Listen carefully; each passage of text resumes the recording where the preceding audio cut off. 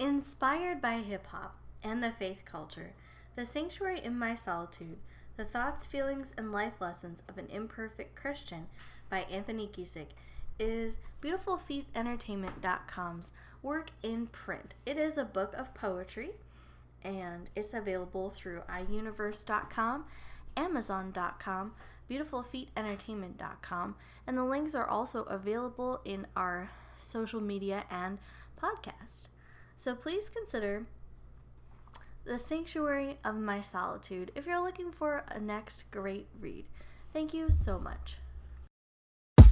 This is the Beautiful Feet Podcast, a partnership with BeautifulFeetEntertainment.com. Follow us on social media at Beautiful Feet Entertainment and enjoy the show. Welcome to the Beautiful Feet Podcast. My name is Anthony. And I'm Jessica. And this week we are continuing with our Summer of Superheroes with X2, which was the sequel to X-Men. Almost said X3. That doesn't even make sense. Nope. So this movie came out in 2003. 2003. Sorry, I had to cue you in. Anyway. I know. I'm the data girl here. I've got my lovely little notepad that keeps track of all the fun stuff that's going to be on our show. So he looks to me for, the chapters in the books of the Bible that we're reading, or as in this case, the date of this film release. Yes. So we're going to kind of do basically what we did last week. We're just going to give a brief synopsis of the movie and just kind of talk about a few different things. First of all, did you see the connections between the first movie and this one? Yeah. Early on they were talking about the incident on the island, and that of course is referencing the end of the first movie that we watched, where it's a big showdown at the Statue of Liberty. That sounds like one of your wrestling events. We'll get there. So, but yeah, and then you have small little things like Rogue having Wolverine's dog tags, things like that, because he had left him with her.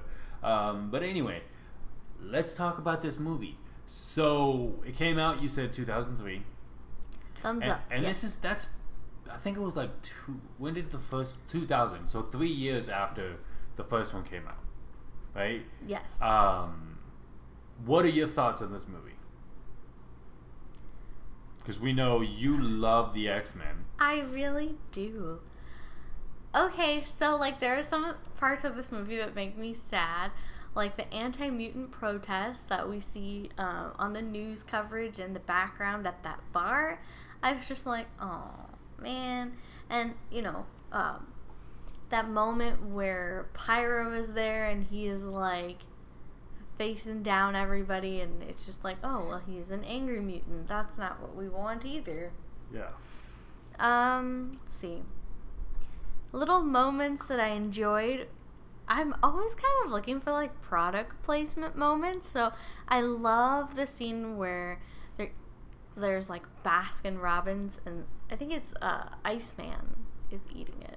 Yes. Bobby. The irony of someone who is always cold, they're just eating ice cream. I was just I love it. And then you had the Dr. Pepper scene. Yes. You had the car where they got in the car and drove out of the garage, which I think was in a commercial. Mm-hmm. So, yeah. Well, that was what I was going to ask you was, okay, would that have actually been a real car commercial at the time? I'm going to go ahead and say yes, but I can't, verify that. Mm-hmm. But it seems like that would be footage that they would use in a car commercial, just the way it was set up. Any actors or actresses that you were oh, they're in this movie? So, Alan Cummings, is that his name? Cumming. Or Cummings, I don't know. We know who he is. See, I know him from PBS, from being the host of Masterpiece Mystery for a series, for a moment in time. He would come out, he'd introduce the show for the night, and then it would roll to, here's the Masterpiece Mystery that you're going to be watching this evening. So when Anthony was like, oh yeah, he's Nightcrawler, right? And I was like, what? no, like, this could not be the same person. It just, that was not fitting with my mental picture of my masterpiece mystery host. And did that pull you away from his character? No, I feel like it really didn't, although I'm glad that you told me at the beginning of the film. Yeah. Well, so, I only know Alan Cumming, like, from this movie. Like, I know he's done a multitude of things because I've seen him in other things, but when I hear his name, I think Nightcrawler from X2. So, anyone else who knows, this actor, like, sorry, I don't know him from anything else. Some of the other little fun moments that I enjoyed were the cat. The little cat at So when they're at Bobby Drake's house. Yes! And this cat just keeps showing up in different scenes. Yeah. Like, Wolverine is there, claws out, cat's not scared, just is like, hello. And then my favorite part is when Bobby freezes the tea in the teacup and the mom, like, turns the mug over and the cat immediately starts licking the tea. Does what any cat would do when presented with an icy treat on a dish. They just start going to town on it. And I was like, this cat. Fun fact that I found from IMDb, because that's where I do most of my research. The part where the cat was licking the claw, on the end of it, there's tea on there too. That's how they got the cat to do that. Oh, so cute. So this cat likes tea. Maybe it's British. Maybe. I don't know. My next thought was, well, it was a ginger, but we're going to segue away from that. It wasn't, though. Really? I thought it was. Anyway, pretty sure it was great. Anyway, I don't know. I didn't pay attention to the cat. So Alan Cumming was in this movie. Everyone else kind of same as before, right? Like you had Hugh Jackman as Wolverine. You had Halle Berry as Storm. You had who played Scott? What's his name? James Marsden. Marsden. Okay, I know. Like I know his name's James. I always mess up his last name because I keep wanting to say James Marsters, who's from Buffy. So it's not the same guy. Nope. So anyway, let's quickly hit some plot points to this movie before we kind of go into our favorite part. Well, we know that timeline-wise, this movie is fairly recently after the events of the previous film. Like, there's not a lot of gap in the storyline here. No. And I feel like that plays an important role because, again, it's trying to build on that tension from the previous film and expand upon it a little more. Whereas, like, previously, it was sort of like the mutants had to go to the fight, and now, with the invasion of the school, it was like the fight got brought to them, yes. So a little bit of not really home court advantage, though. No, they actually, the army that Stryker has took over most of the kids. Like, they won that battle. Wolverine and a few just happened to escape. For me, like, that was a plot point that I was like, really? You have all these, like, I don't want to say extraterrestrial children, but mutants? Like mutants. They have powers. Aliens. This is X-Files meets. Yeah, go ahead. So these children with significant abilities and powers are not able to take down these guards, whereas, like, we've seen in other farther reaching X-Men movies, you have, again, a handful of kids they can take on. Like, oh, here's a lot of guards. Well, I think the logic here, because you notice most of the kids that got napped were not even teenagers. They were like very young. So I'm guessing they just don't know how to use their powers. Well, and I think one of the plot points that came up in the first film, Jean Grey was mentioning that most mutants don't even know what their powers are going to be until puberty. So yeah, so perhaps they hadn't been, like, activated yet. Yeah, like almost like Professor X could see, yes, you're going to be a mutant. I could see because he does have that mental connection to all the mutants. So using Cerebral, maybe he could see that they are going to be mutants, and therefore he brings them to the school and helps them to develop whatever their mutant ability is as they grow. And I think that that goes to the other point that I had when you and I were talking earlier. Nightcrawler was like, oh, so you and Jean, meaning Storm and Jean, you're school teachers. Like, again, for Nightcrawler, the fact that these children are being like taught and nurtured and all this stuff was probably more of a foreign concept for him. And that can help us segue into Nightcrawler because you love him. Yeah, Nightcrawler is my favorite character, at least through the movies. Like, I haven't read enough comic books to be like, yes, he's my favorite within the comics. But every movie I watch him in, like, he's always my favorite character. And even in this movie, you get the sense that he lived most of his life in the circus. So he had to like self-teach how to use his powers. Whereas in this school, they protect them, they teach them to use their powers. Now here's my question though. Storm and Nightcrawler have a conversation where they're like, why do they go to this school? And Storm basically says, we protect them. And I understand that because you want to protect these kids as they're learning to use their abilities. My question is, that mansion got invaded pretty quickly. Mm-hmm. Where's the protection? Who's there to protect this place? Like, you think there'd be better security. Well, and see, so my theory about that was because Charles and Eric had worked together in previous timelines, that Magneto would have been familiar with the structure of the school and where its defenses would have been. So perhaps because he could control metal, he could just be like, "Da-ding, we're gonna lift that." But he wasn't the one that invaded the house. It was Stryker. Stryker was. Now, could he have told Stryker? Probably. Because that's how he got the information about Cerebral anyway.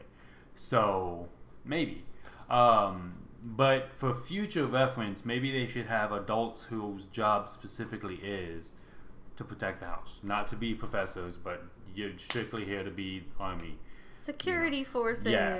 X-Men Security Force. Well, because I think they want the children to kind of grow up as they would if they were at any traditional boarding school, not like, hey, this is more like a prison. Well, and so the way my mind pictures that is like, the kids don't know who the security guards are. It's not like they're wearing outfits. But like someone like Colossus and Wolverine, like these dudes can strictly just be like, look, we're going to position your bedrooms, your dwelling around the place, so if you notice anything, you'll be first defense. Well, and my kind of question sort of regarding the security was, do they have evacuation drills? Because these kids just like popped out of their rooms and knew where to go to get out of the building. Oh, I'm sure they do. I'm sure they do. No one seemed panic they were panicked, but like they headed in a direction. They knew where the doors were. Like they could get out. So I'm like, that would have been quite a fire drill. Yeah. They knew all the underground tunnels, everything. Just a handful of them got captured. Those are probably the youngest ones too. But moving on, so we've already kind of, because we could talk about loopholes all day, but overall, like, we both really enjoyed this movie. Yes. Yeah. We did have to watch it in parts just because we have life happening, but yeah, I really enjoyed this movie. I don't know if I like it better than the first one, but it's pretty close. Like, they're right next to each other. Well, and I think you and I both really enjoyed. Again, we were talking about Patrick Stewart as the casting choice for Xavier because he has this mixture of authority and acerbic wit. He will always be Professor X to me. Apologies to James McAvoy. James McAvoy does a great job, and when we get to his movies, like, I'll give him all the credit in the world. He had big shoes to fill. But Patrick Stewart is Professor X. So we've talked about character, like who's your favorite character in this movie? Not overall, but like in this movie. It could still be the same as last time. Okay, so like the smart alecky part of me wanted to say the cat, because normally if there's going to be a movie with any kind of cute cuddly animal, I'll be like, that was my favorite character. Especially the cute cuddly animal in our background who's playing with the drawers. I don't get her. Sorry, our cat has a habit of like, let me play with all the cabinets while they're recording. It's fun. So yes, that's what's going on. Okay, so going back to your favorite character of this particular movie. Well, you know I love Jean Grey. She is my favorite. I love her relationship with Scott. Yeah.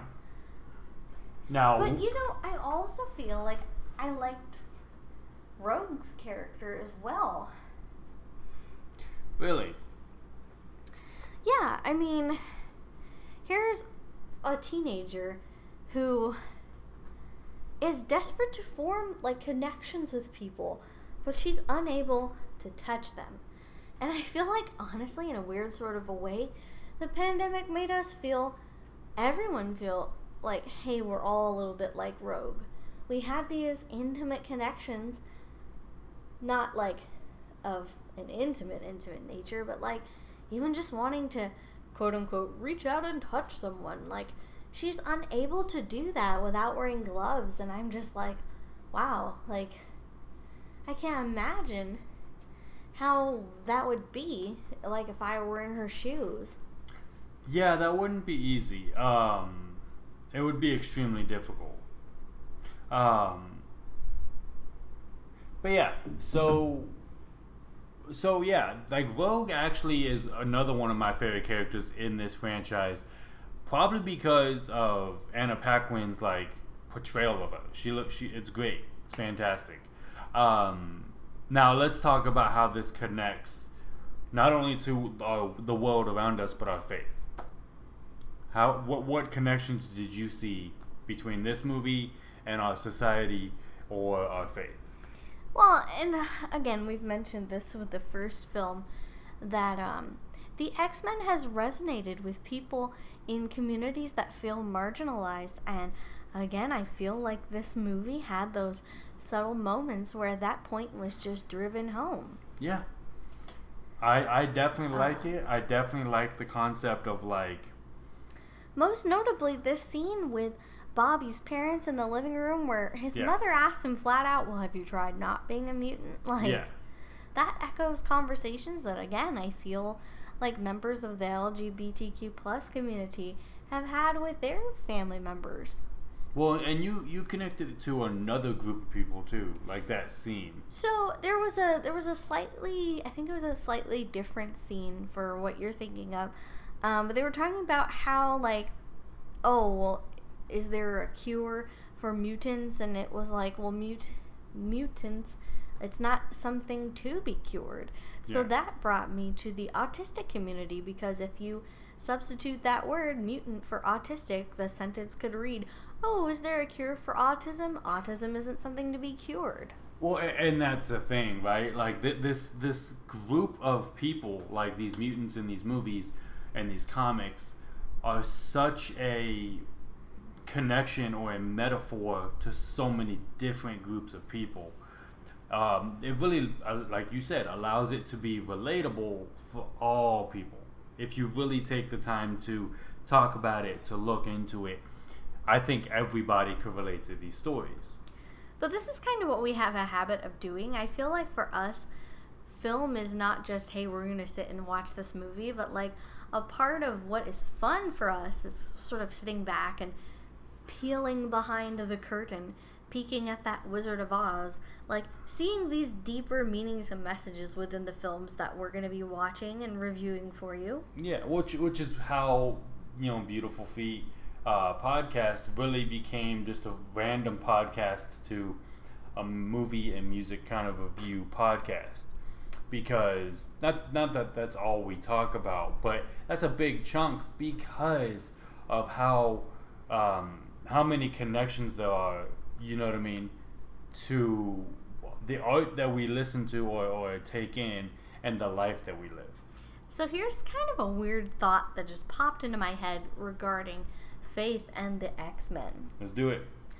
When Charles is connected to Cerebro and he knows where all the mutants are, doesn't that sort of echo or call to mind a little bit the omnipresence that is attributed to God being everywhere that we are as people? Interesting. That's it. I've never thought of that. I really wish like that we had a video of your reaction, because like his face changed. He was taken aback for a moment. Like, wow, my wife came up with something truly insightful that she had not shared with me before the show, because she just now thought of it on the air. Dun, dun, dun, dun. No, that's really cool because,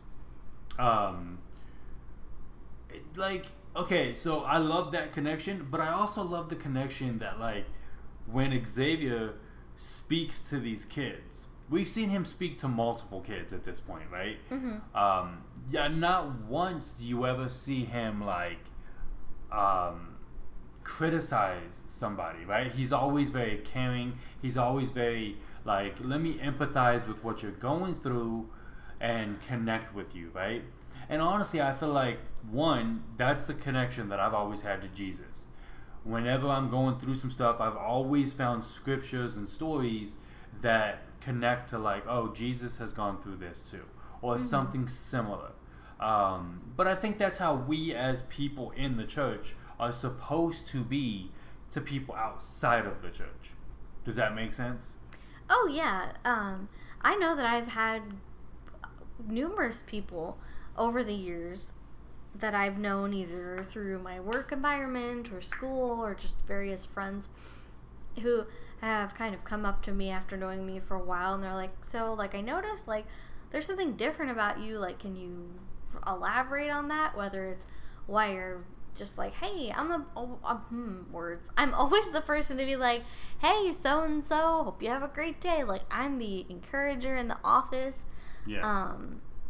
In my friendship groups, like, I'm the person that people come to be like, I just want to tell you my story because I know that you'll listen. And again, like, church attendance is important to me. So people will ask me, like, hey, what's different about you? And I could say it's because I'm a Christian. Mm-hmm. So I don't necessarily know, like, if the mutants, though, would be like, hey, what's different about you? It's because I go to Xavier's school. Like, I don't feel like that's the identity of the X-Men. No, but what I have noticed, especially with, you know, I'm going to go with, like, Storm and Jean the most. Whenever people ask them, like, how come, you know, you're trying to work with humans and not, what, you know what I mean? Like, they're able to give this answer of, like, look, we're supposed to be together. Mm-hmm. Like, we're supposed to be working with humans, not, you know, dominating over them. So it's not the same conversation, but it's definitely a conversation of, like, you do act differently than other mutants, because other mutants are angry and mean and frustrated. Well, and we see that in Mystique. She's a classic example of a mutant that just feels like, okay, maybe I've tried to be good and nice to humans, but now I'm not gonna, you know, have that care and compassion anymore because I'm hurt. Exactly. Like, there's a scene where Mystique is speaking with Nightcrawler, and Nightcrawler's like, hey, why don't you hide your identity all the time? Because, again, she can shapeshift and turn herself to look like anyone she wants. And she's like, well, I shouldn't have to. Now, there's a lot of truth in that, but if you listen to her voice, it's very angry, it's very bitter, and it's very, like, well, it's very bitter is the best word I can think to describe that. So, well, because Mystique is sort of the henchwoman for Magneto. Like, she does his bidding, and he also, again, with his personal backstory, has rather a bit of a beef with humans, to put it politely. I mean, he has a beef with humans that goes beyond being a mutant. He's like, look, yes. I've seen humans kill humans because they thought they were lesser. Because you have to remember, he, you know, came from the Holocaust time. Like that's when he was a child. He saw his parents, and we talked about this last episode. He saw his parents just brutally treated, and that was human against human. That's not human against mutant. Now he's seeing that that war as well. So he's got a lot going on in his head. Well, and war is one of the things that, again, you see Charles and Eric, or Xavier and Magneto, to use their aliases. Yeah. They kind of go back and forth about, like, hey, a war is coming, a war is on its way, you should prepare yourself. Like, it isn't just like, okay, some way, way distant day this will happen. It's like, it's on our doorstep. It's right now. We need to face this immediately. And again, taking this to faith, I think there's a lot going on in our culture that we need to learn to face now, and not just be like, oh, one day we'll face this. Well, and again, that's just one of the things that we've been learning about this season at our church, is the fact that opposition is going to be brought to Christianity, and standing up for our faith may not be as easy as it was previously. I'm not really sure like how to encapsulate this thought. Yeah, that's okay. Is there anything else that we wanted to share before I kind of jump into the IMDb page and talk about some things? Do we want to royally spoil the ending? If you haven't seen this movie by now, I'm a little shocked. So yeah, let's completely just throw the ending out there. So, the very end of the film, Jean Grey is there. She kind of locks everyone in the jet. She's being like, I'm gonna hold off this water so you can get off the ground. Scott is devastated. He thinks that's the end of Jean. The very, very last scene, the last clip that we're treated to, and I do say it's a treat for me, is you see the rippling water on the still lake where they were, and then kind of coming through those ripples, you see the silhouette of the Phoenix, which gives us a little taste of the Dark Phoenix saga. And he was like, you can't miss the ending to this, because I was on Instagram on my phone. Yeah. So yes, little nod to Jean, little nod to Phoenix. Love it. Well, and what was great was, and I remember seeing this movie in theaters, so what was so great about it was there was a conversation at school of like, because some people knew the comics better than others, obviously, and so they were like, did we see something in the water? Was something really going on? Because it's not a perfect picture of a Phoenix, right? It's very subtle. So and I was one of those people who missed it the first time. It wasn't until I watched it again that I was like, oh, I see what they're talking about. Could this lead to a sequel? Of course it does. Of course it leads to a sequel. And that's what we're going to be looking at next week with the 2006 film X-Men: The Last Stand. Yes, X3: The Last Stand. That's a fun movie. It's not my favorite, but again, I haven't seen it in a long time. So, but yeah. Let's jump into your IMDb, and then that'll probably be it for this portion of the episode. Okay, so let's not embarrass Hugh Jackman again, but he did have a very interesting moment in one of his scenes. But I'll get to that later. Okay, so the part where they're in the jet and the roof gets ripped off and Vogue flies out. Performed by Anna Paquin, not a stunt double. Big props to her. That was pretty awesome. Nightcrawler's makeup, at least with the scene where he's with Storm and Jean Grey in the church, and they see like his whole chest. Yeah. 10 hours. No. That's just from the chest up. Could you imagine like doing the whole body?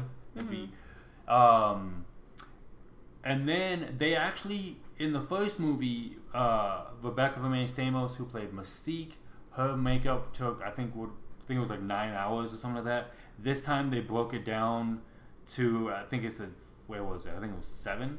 So not as long. Alan Cumming he left the franchise after this movie because the crew believed it wasn't worth going through the long preparation to do his makeup. This also included the fact that he did not like getting the makeup done, and so they wrote it in like the video game saying that Nightcrawler leaves because he doesn't like the violence of the lifestyle that they have.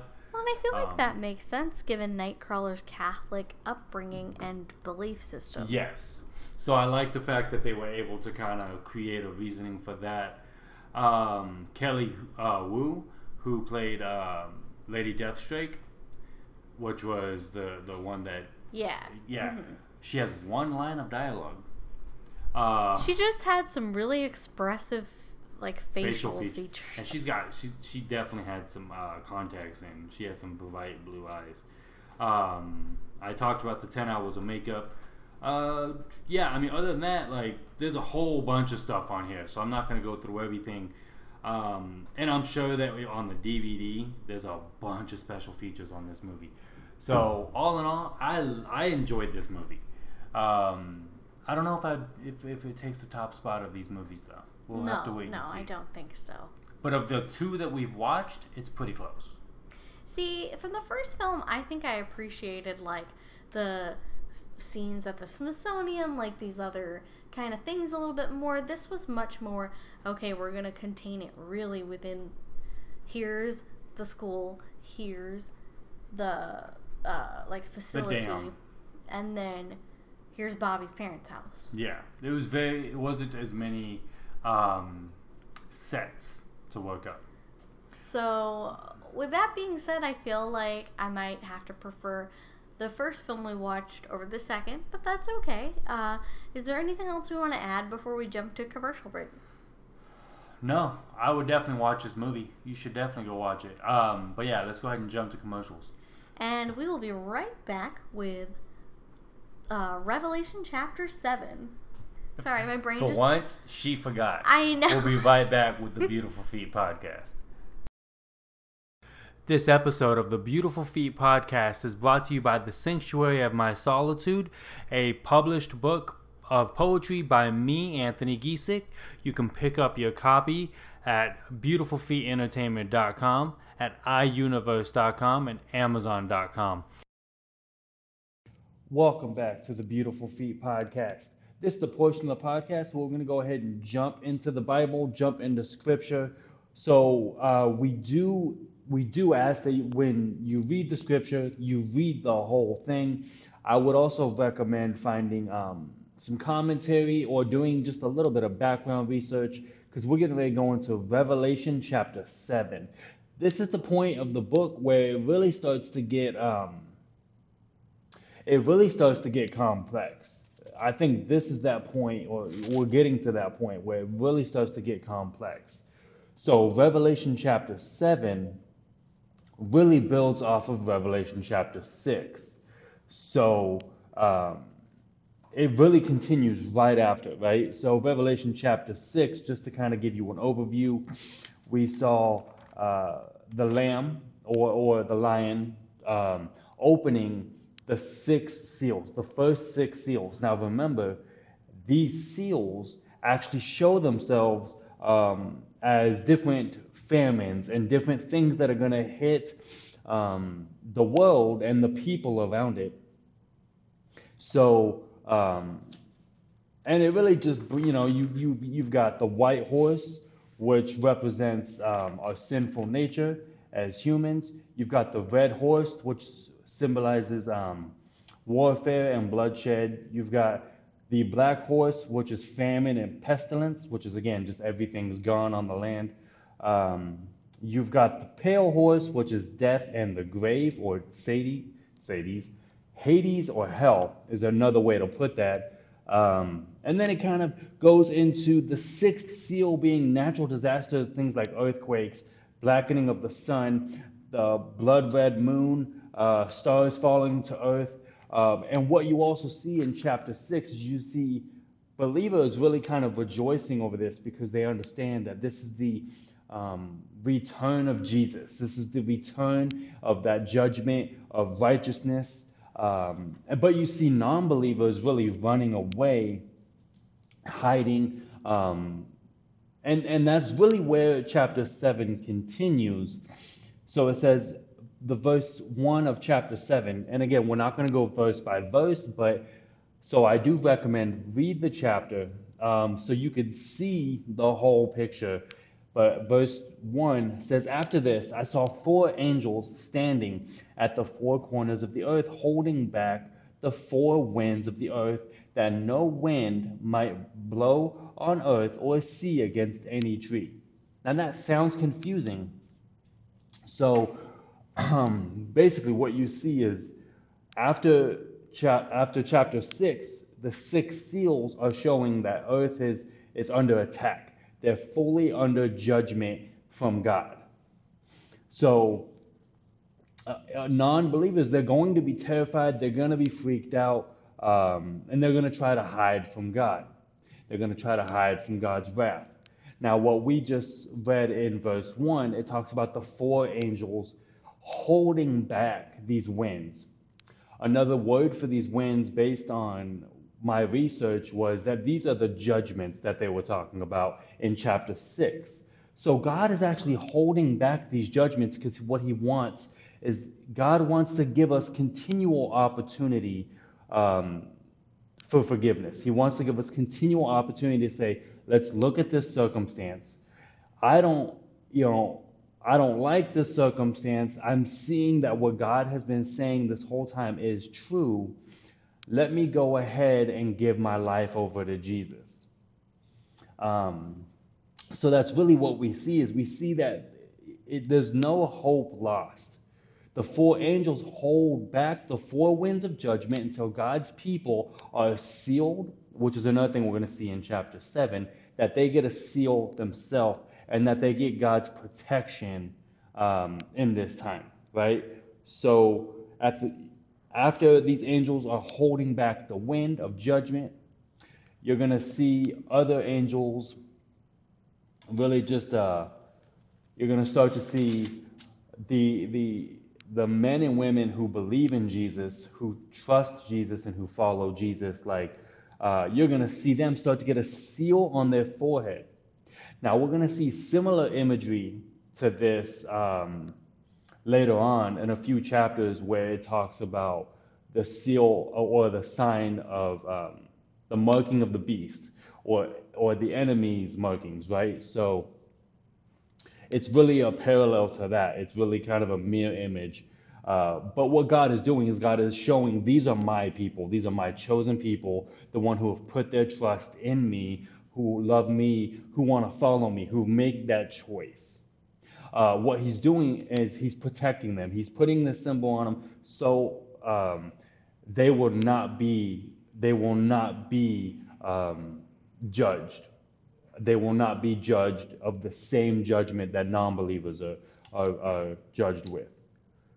Now, we also can tie this to the Old Testament story of Passover. Passover being the idea that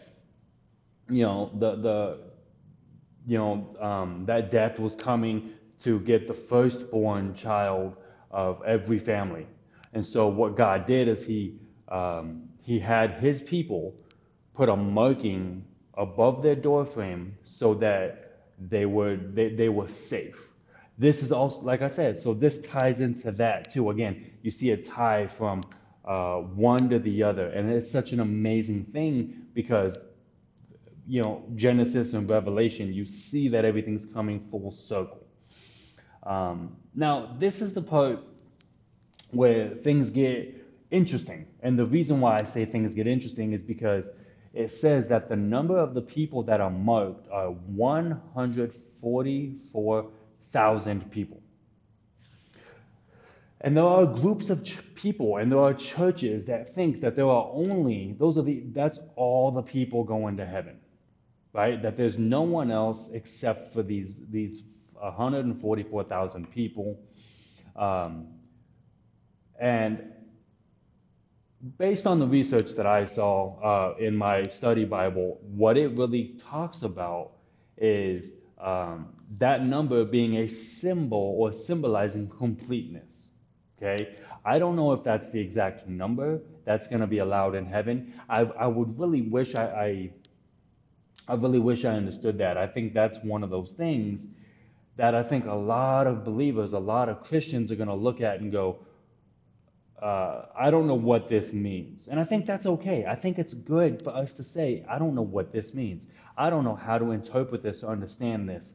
And I think that's where finding commentaries or speaking to a pastor or somebody who has studied these scriptures in a school setting or in a more professional setting, they will be able to guide you.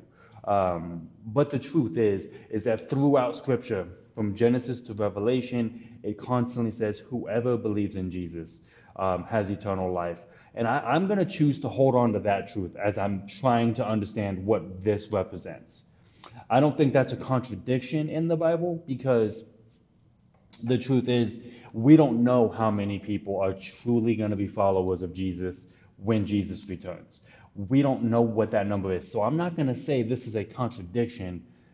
I'm going to hold on to the truth that I know, that anyone who believes in Jesus, as it says in Romans and throughout the Gospels, and heck, even through the Old Testament, anyone who believes in Jesus, no matter their sin, no matter who they are, no matter what they've done, they will be forgiven and they will be granted heaven. That will be their reward. I'm going to hold on to that truth as I continue to research the 44,000 and what that represents and what that means.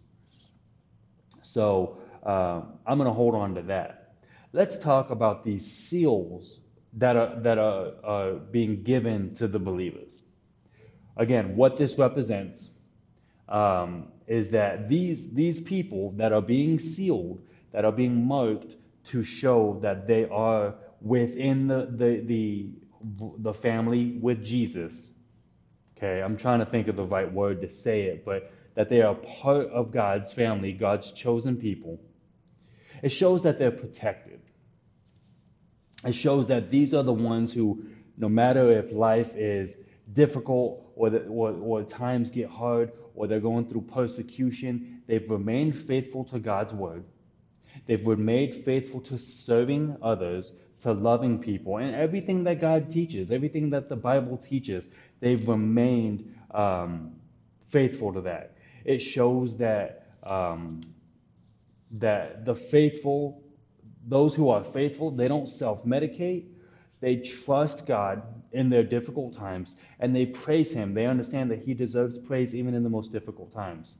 Now, I'm not trying to say that if you're going through a hard time with your faith, that you're not saved. It just means you're going through a difficult time.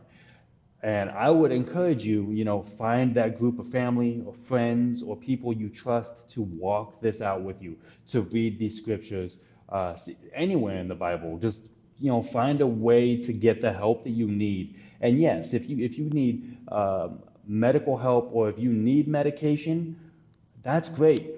Get the medication that you need. But what I want to advocate is don't self-medicate. Don't try to find ways to deal with life that are unbiblical or even that are wrong. Even if you're not a Christian and you're like, hey, I don't believe in everything that we're studying. I'm just trying to figure it out. I would just say don't self-medicate. Go to a professional who could help you, who could guide you, who could give you that advice. But going back to the seals, so these seals show that we are protected by God through Jesus, right? So because of what Jesus has done on the cross, we are protected, and we will be granted access into heaven. That's what my understanding of the scripture means. Now, there's two ways that God seals us, right? We've heard of the rapture, right? The rapture being, that people are going to be withdrawn from earth suddenly because of the second coming of Christ. And I do believe that will happen. I don't know when. Obviously, we don't know how or what it's going to look like, except what we've seen in Scripture. But it also talks about people with this mark, what they're going to be is protected through perseverance, having perseverance to move forward when times get difficult or when persecution gets difficult. So that's two ways that God protects us. Sometimes He pulls us out of that situation. Sometimes He just gives us the strength to make it through that time, that difficult time. Um, and so that's really what this chapter is about. This chapter is about, hey, are you one of those that trust in Jesus? And are you going to be the ones who trust in Jesus when times get difficult? Are you going to be one of the ones who trust in God when your family is sick, when you have illnesses that you don't know how to heal and that doctors are trying to figure out, or when you're facing debt and you're wondering how you're going to deal with this? Are you going to be the one who still bows to Jesus and praises Him because you know He's trustworthy, because you know He's encouraging you, strengthening you, and giving you everything that you need? Or are you going to be the ones like the non-believers who kind of fall away? I do think there's going to be a category for people who fall away from the faith. And I'm talking about completely go from I'm a believer to I do not believe in God. I don't believe God exists. I'm not speaking about the people who struggle with their faith or who are trying to figure it out. I'm speaking about those who completely, I'm going to say change their mind for the lack of a better term, but completely just leave their faith behind because of a tragedy they faced or because of they were persuaded or whatever may cause them to change their mind. I really do think that there's going to be a group of people who won't have access to what God has for them simply because they turned away. Simply because God placed it in front of them, and due to whatever circumstance, they were just like, no, I don't want this. I'm going to do my own thing and walk away, even if they were Christians at one time. So that's really the whole chapter. Like I said, this chapter is not too in depth. There's not a whole lot to it. It's simply, are you going to be that person? And then throughout the chapter, toward the end of chapter 7, I'll say from verse 15 on, it really talks about, those who trust in Jesus are going to worship at His feet. They're going to just worship Him, praise Him for what He's done, what He continues to do in their life, and the fact that God has chosen to protect them, and they have made the choice to walk with Jesus. And I honestly want to say, I think that is the most important part, is that, yes, God determines a lot in our lives that we don't have control over, but the truth is God gives us the choice to follow Him. He doesn't force you to follow. He chooses to love you simply for who you are, asking that you make the choice to follow Him, knowing that God knows what's best for your life, knowing that God has a plan that is actually there to help you, to form you, to allow you to be the person who you are created to be. I do believe we are created to be a certain type of person. And what I mean by that is, it may not always be a job, like I'm supposed to be an entertainer, I'm supposed to be an athlete professionally or whatever. It could simply just be like, look, I've been called, I've been created to be a good person, a loving person, caring, compassionate, and that shows in different ways. And that's why we see celebrities who are just really down-to-earth good people, because they were raised up right, and because that's just who they are in nature, right? By nature, that's who they are. But we've all heard that, right? We've all heard people say, I was created for this job. I don't know if that's the case.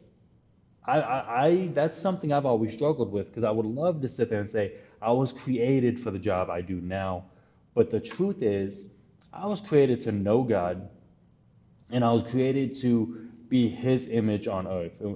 And God is not a job. God is, the attributes of goodness and grace and love and compassion, the things that I listed. And I think that's who we're supposed to be. What we do with that and the career path that we choose or that we fall for, or we fall in love with, I should say, or that we just have a talent for, I think that's a different story and that's a different conversation to have. But yeah, this chapter is really just, do you follow Jesus? Do you trust Jesus? And do you trust him in the times that are difficult? That's really what this chapter is about, at least from what I see, right? I could do more research and get a different understanding or a deeper understanding, but I think this is the beginning of like, look, you have a choice in life. You could choose to love God because he loved you first and died for you, or you could walk away from God and face those consequences.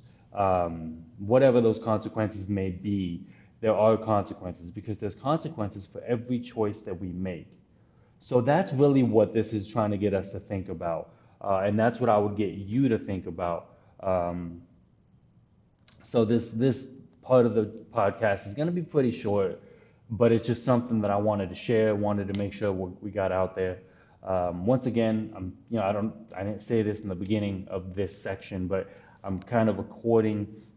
I'm not in my home studio like I would normally be, so I'm recording on my phone again. So the sound wasn't too terrible last time, thankfully. So hopefully the sound for this one is not bad.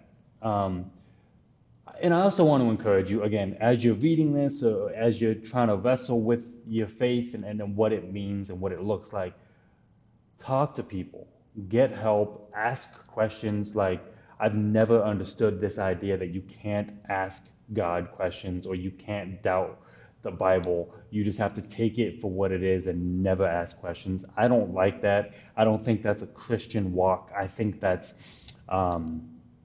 I honestly think that's a form of like brainwash. Like, you do not ask questions. Ask questions. Ask your pastor, ask your friends, ask your family, whoever you trust and who would know the details of these chapters. Like, go to them, ask them. I know I try to, and I'll definitely be continuing to do that. So, and if you're at a point in your life where you're trying to follow Jesus, I would say keep trying, keep pushing toward your goal. And again, get help for whatever you need help with, whether it is spiritually, physically, mentally, emotionally. Seeing a doctor is a great thing, and let the doctor be the one to guide you through any medication issues that you may have, or what help you need. I know this was kind of a jumbled mess of a Bible study, but I just sometimes I just feel like there's things that need to be said or clarified. Sometimes I think we as a church, we try to make everything black and white, right? I'm going through something emotionally, well, just pray about it. And that's great, but sometimes you need to talk to somebody. You need to seek professional help, and that's a beautiful thing. So I would encourage that. I'm going to go ahead and pray, and then we'll close from there.